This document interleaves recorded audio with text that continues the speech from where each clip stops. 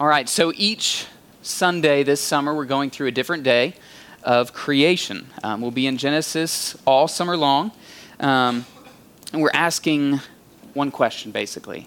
And that question is, why did God create the world? What can we learn about our Creator through His creation?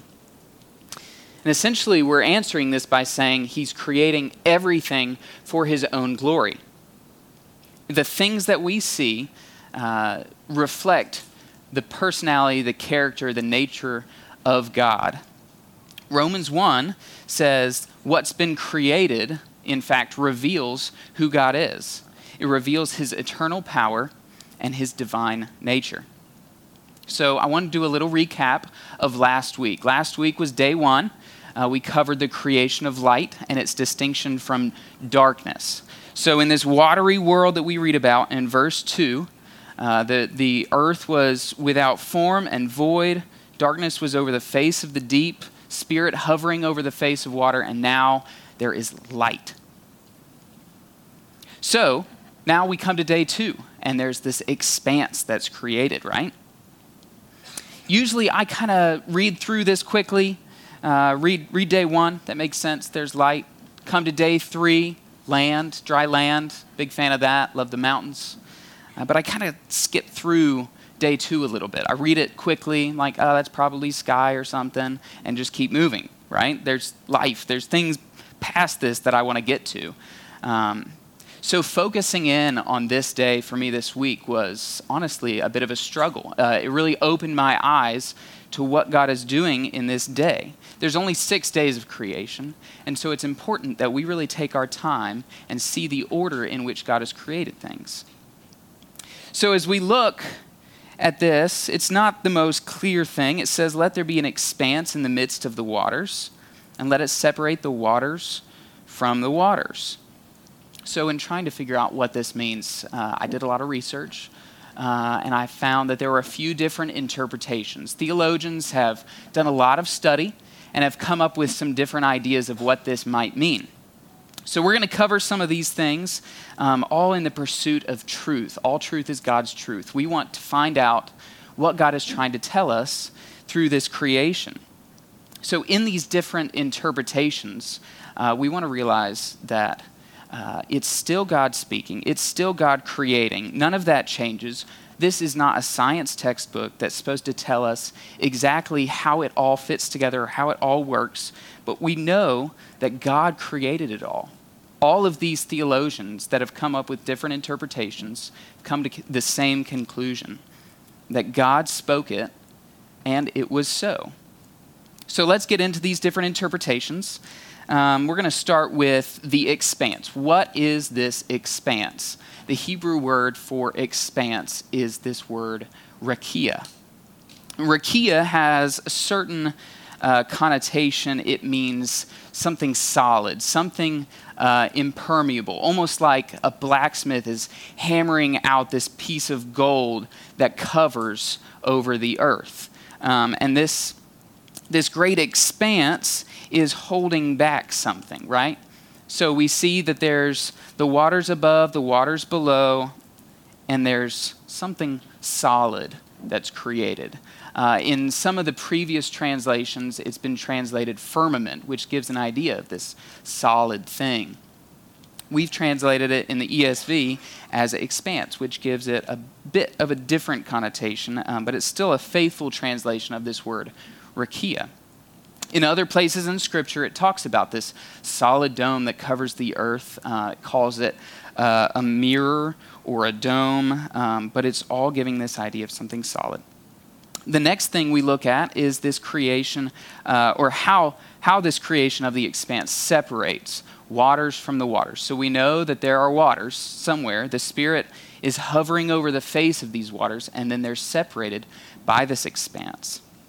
So in trying to understand what the waters being separated from the waters means, there's a few different interpretations. The first one is pretty easy and maybe the easiest for us to comprehend. It's just the idea that there's waters that we're familiar with, like the oceans and lakes and rivers.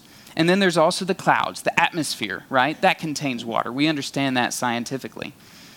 The second interpretation of this separation of waters from waters is that there is a sea below that we're familiar with again, and that above this expanse there is another sea that is being held back by the expanse, by this firmament.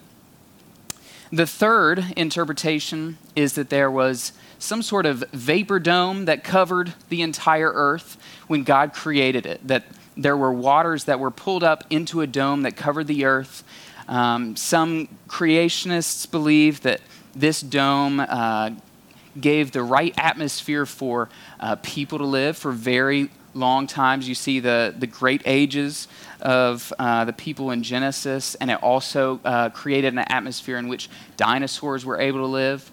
So all of these different interpretations, right? But they all bring us to the one truth that God created it all, that he created this expanse with his words, and that it separated something.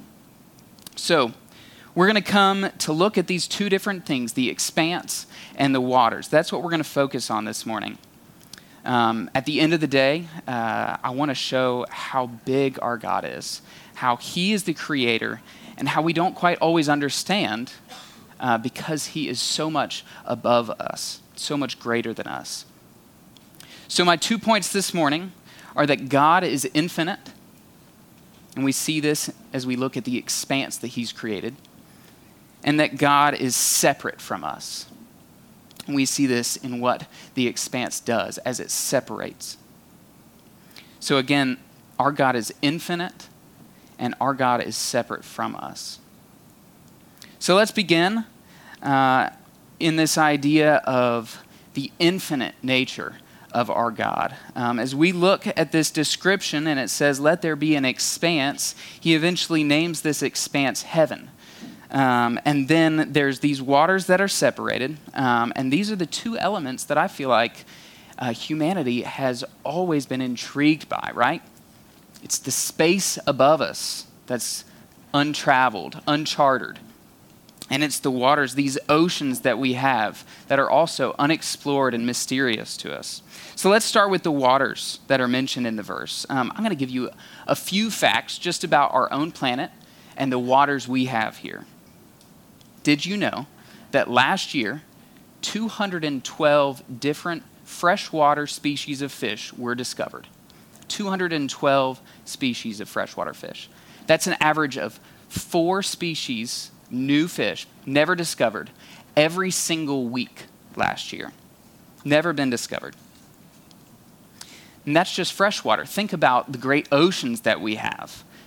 80% of our oceans on our own planet have never been charted, never been explored. And that's on our own planet. The ocean's deepest point is 36,000 feet deep. And that's the deepest we've found so far. Put that in perspective. Mount Everest is 29,000 feet above sea level. So the deepest point we found in the ocean is in fact a greater span than even our tallest mountain above the sea. And that's on our own planet. That's not space. Think about this space. I'd like to start with a quote from Star Trek. And I know what you're thinking. Didn't he talk about Star Trek last week? That was Star Wars. This is completely different. Completely different. So if you've ever seen a Star Trek episode, every single episode starts with this quote. And the quote is, "Space, the final frontier. These are the voyages of the Starship Enterprise. Its continuing mission to explore strange new worlds, to seek out new life, new civilizations, to boldly go where no one has gone before." So in this sci-fi world, they're traveling through space, and every episode you find some new alien, some new adventure, something undiscovered. But in reality, it's much less traveled. We haven't even made it to the nearest planet with humans. Now, we've sent these probes out into space. We've sent robots that are looking at rocks on Mars. We have great pictures of our solar system, but we don't really know what's out there. So naturally, to discover what was out there, I looked at Wikipedia. our most trusted source. And I found a few very, very interesting facts. They had some solid numbers to look at. One was the size of our universe. They had a number for that. They have a number for the density of our universe, its age. They have a list of the contents of our universe.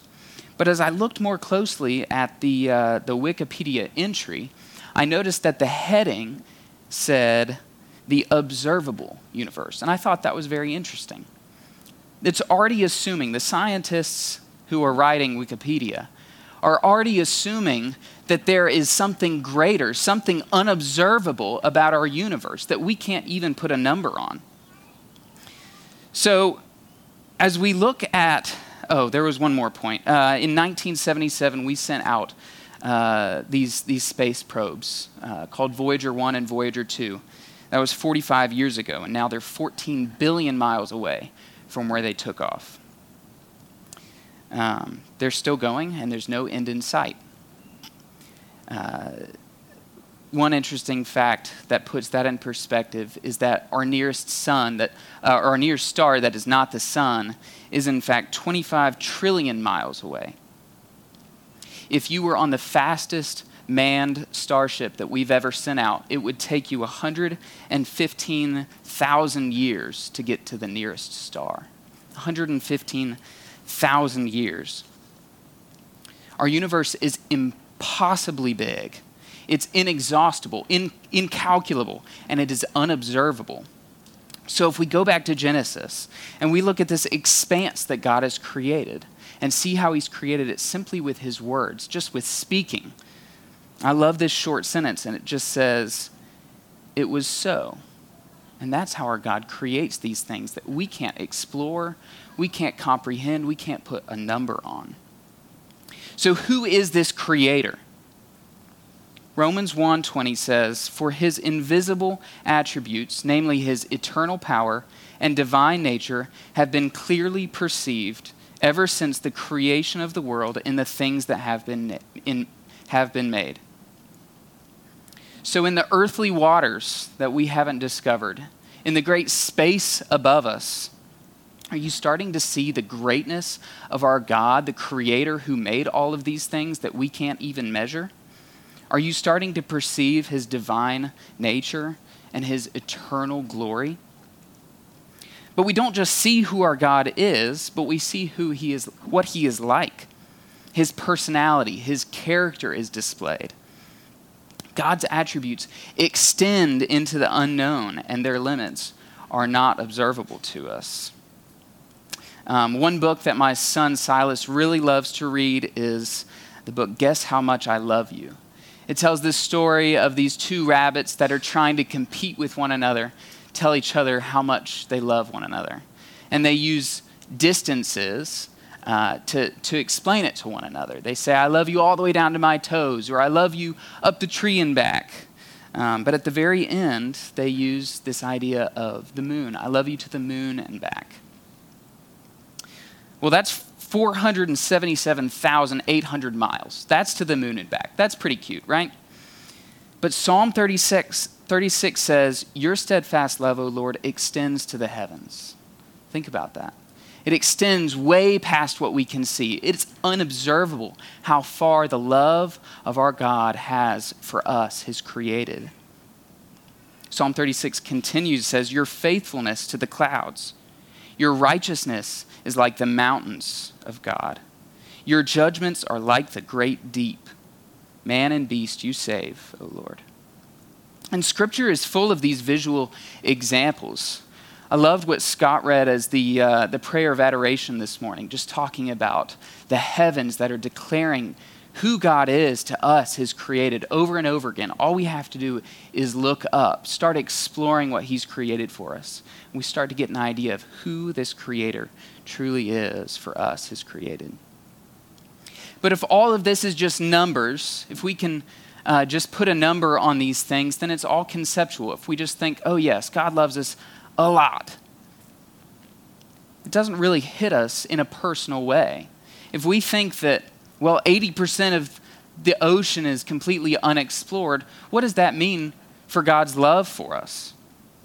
If it's compared to the depths of the sea, well, it's not really explored unless we experience it.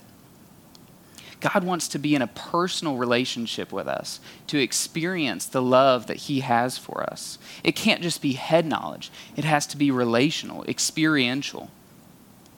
He wants you to dive in and swim around in his love. He wants you to explore who he is in Scripture, in prayer, in meditation on who he is.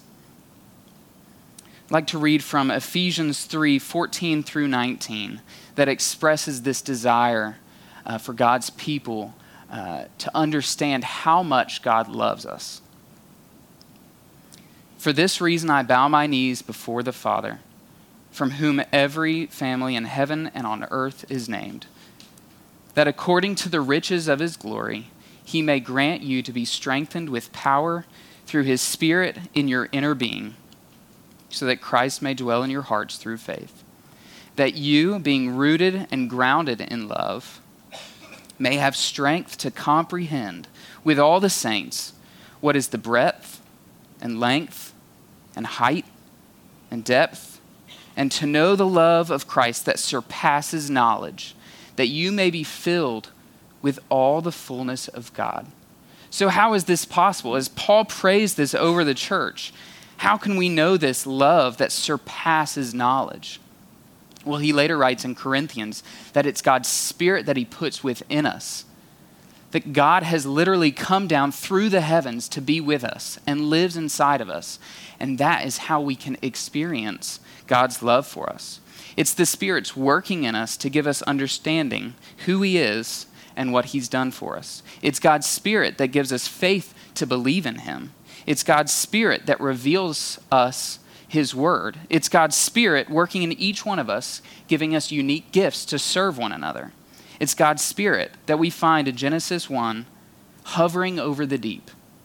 He's plumbing the depths of who God is, plumbing the depths of God's character for our sake, to give us an understanding of God's love for us. And when we understand that, it transforms who we are. When we sit and meditate on creation, when we think about the heights and the depths of God's love for us, it should transform us. Do you set limits on who God is? Do you have a finite number of how many times you can ask for forgiveness?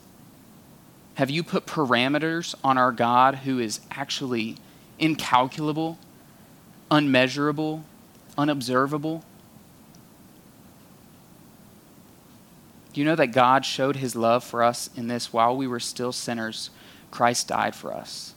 When we start to see the greatness of God's love acted out, that's how we start to understand who he is. When we sit by the ocean, consider the size of the heavens.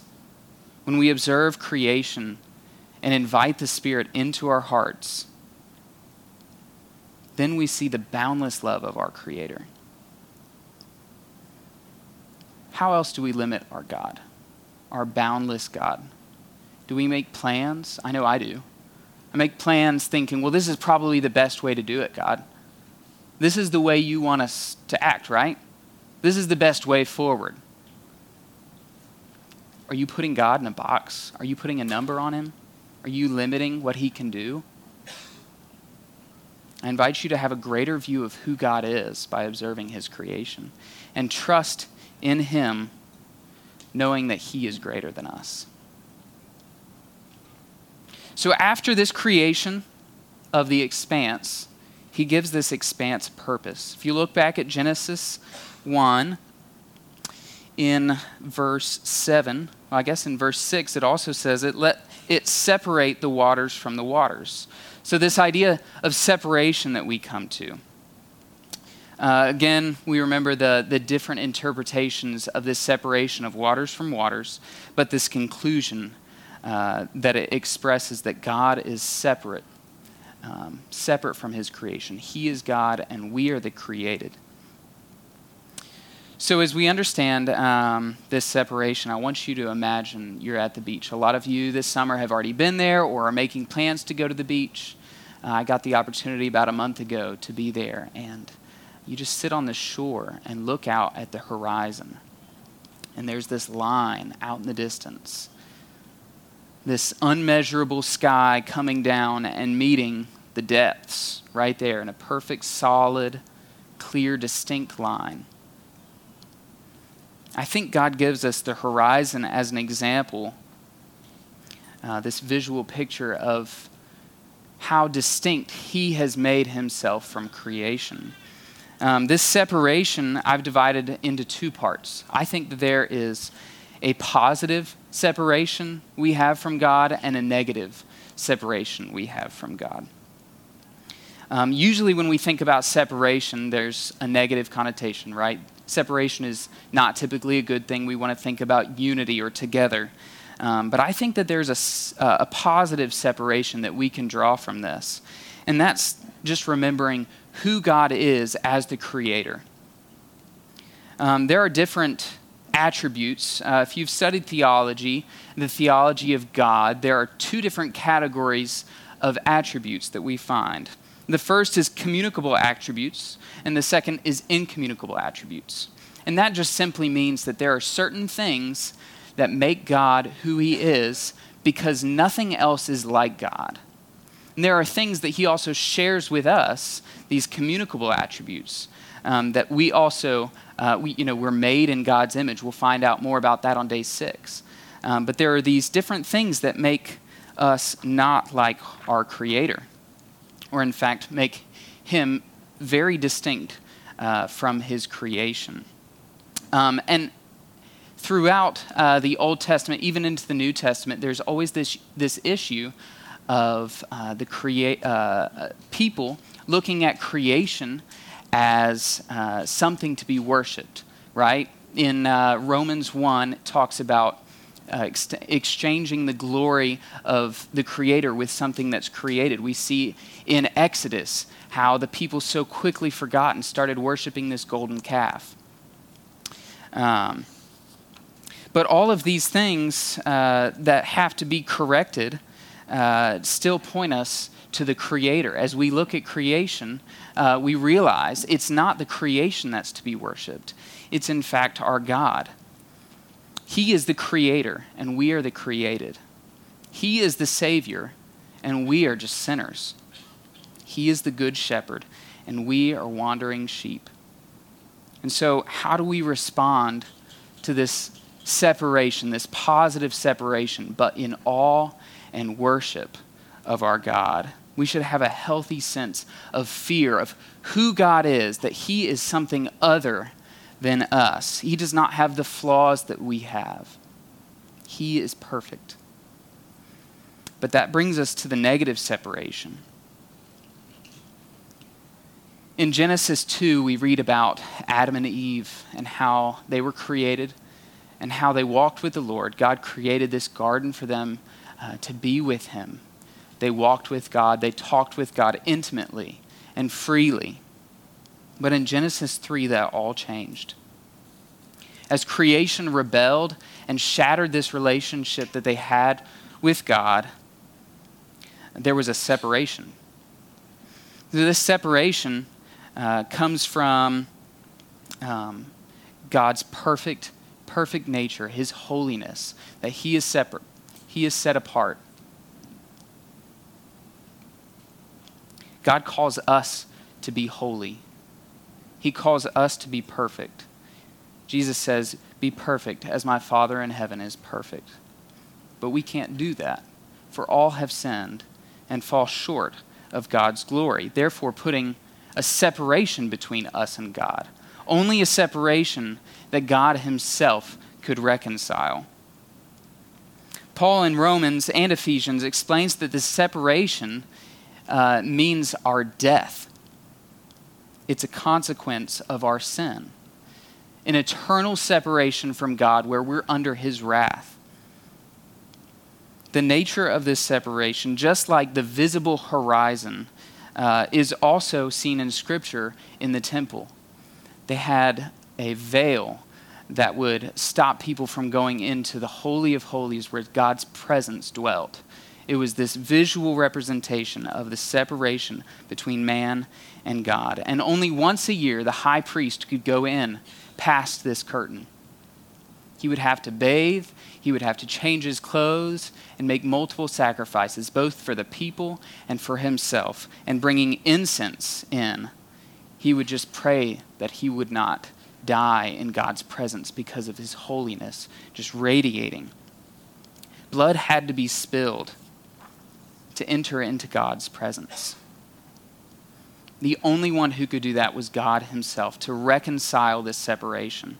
And we see that in the life and death of Christ our Savior. As Christ hung on the cross, he separates, he tears this curtain, he heals the brokenness and lets us draw close to the throne of God. He takes on the consequences of the separation that we incurred. He takes the sin upon himself. And we see this separation happening to him while he's on the cross as he cries out, my God, why have you forsaken me?" As he experiences this death, he breathes life into us and draws us back to the Father as it was intended in Genesis 2. Hebrews 4:14 through 16 says, "Since then we have a great high priest who has passed through the heavens, through the separation, Jesus, the Son of God, let us hold fast our confession. For we do not have a high priest who is unable to sympathize with our weaknesses, but one who in every respect has been tempted as we are, yet without sin. Let us then with confidence draw near to the throne of grace, that we may receive mercy and find grace to help in time of need." Church, I invite you to rely on Christ, who has bridged the gap, who has destroyed the separation and drawn us back to God the Father. Because it's only in him that we can live. It's only in him that we can be reconciled back to our Father. So what do we do then with all of this? I'd like to bring you to the story of Job. I believe that Job gives us a good picture of how to respond to what our God has done for us. If you remember this story of Job, he's this man of faith. And Satan brings Job to God's attention, and God allows Job to be tested by the devil. And in the first few chapters, you read that Job has lost everything, all the good gifts that God has given him, for the sake of testing, to see if his faith is truly in God. His friends come alongside, but they end up not being any help, and giving no good advice, and Job ends up in despair. He feels consumed with his self-righteous thoughts, thinking that surely I was good enough not to deserve this. But then he has a good friend who reminds him who God is. And then God, in fact, comes and speaks directly to Job and confronts him. Job is interviewed by the Lord, and he is asked all these questions. There's verse after verse, chapter after chapter, of God asking Job these impossible questions. In chapter 38, verse 16, he asks questions like, "Have you entered into the springs of the sea or walked in the recesses of the deep?" He goes through and asks, "Where were you when these things were created?" He walks through creation again and says, "Were you even here? Do you realize how big I am, how great I am, how separate you are from me, your God?" Job has two responses that I'd like to highlight. The first one is in chapter 40. Verses 4 and 5, it says, "Behold, I am of small account. What shall I answer you? I lay my hand on my mouth. I have spoken once, and I will not answer twice. But I will proceed no further." So the first response we see of Job is silence before the Lord. The second response is in chapter 42, verses 2 through 6. Job again answers the Lord after all these questionings. Says, I know that you can do all things, that no purpose of yours can be thwarted. Who is this that hides counsel without knowledge? Therefore I have uttered what I did not understand, things too wonderful for me, which I did not know. Hear and I will speak. I will question you, and you will make it known to me. I had heard of you by the hearing of the ear, but now my eye sees you. Therefore I despise myself and repent in dust and ashes. So the second response that we see Job give is that of confession and repentance. So as we observe creation, as we read through Genesis 1 and each day take a little piece of what God has created to observe who he is, his divine attributes, his eternal power, I want us to think about this response that we have. And I think it would be good for us to spend time meditating in silence before the Lord, thinking about who he is because of the great expanse, the unobservable nature of our God. But also because of this separation, we need to acknowledge our sin of who we are, our brokenness before him, and come, like Job did, with confession and repentance. The psalmist invites us to be still and know that he is God. So let's sit before our God and worship him. Let's observe his creation and give him glory. Let's be overwhelmed by his great power and confess and repent of the things that have separated us from our Father. But also let's rejoice in the one who has taken on our punishment and rejoined us to our Father, has destroyed this separation from him so that we could be welcomed back into our Father's open arms. So let's just take a minute now and be silent before the Lord as we reflect on his nature.